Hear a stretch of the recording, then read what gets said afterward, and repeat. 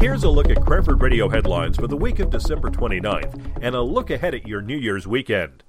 A number of Cranford residents have opted to prepay a portion of their 2018 property taxes in 2017.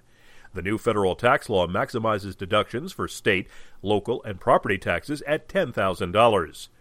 Union County has announced their Deer Management Program will begin Monday, January 8th.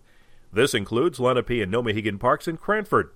The program will run on Mondays through February 8th, except for January 15th, Martin Luther King Day, and in the event of inclement weather. The parks will remain open. On Friday, the girls' varsity basketball team will be in Livingston to play in the final of the holiday tournament at 5 p.m. They'll face the Pope John Lions from Sparta. The Union County College Owls are off. The weekend forecast calls for a bit of a warm-up, but some snow, too. On Friday, clouds will decrease and the high will hit 23. Friday night's low will be 13. On Saturday, snow is likely, mainly afternoon. Less than an inch is expected. On Saturday night, a chance of snow with a low of 16. On Sunday, New Year's Eve, it will be sunny, but it won't add much warming. The high only 20. And if you plan to be outdoors to welcome in the new year, bundle up. The low will reach 8.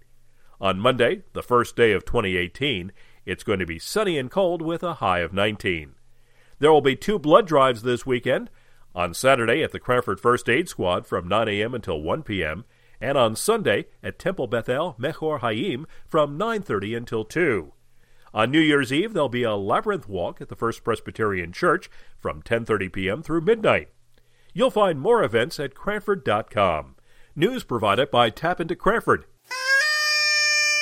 Happy New Year! For Cranford Radio, I'm Bernie Wagenblast.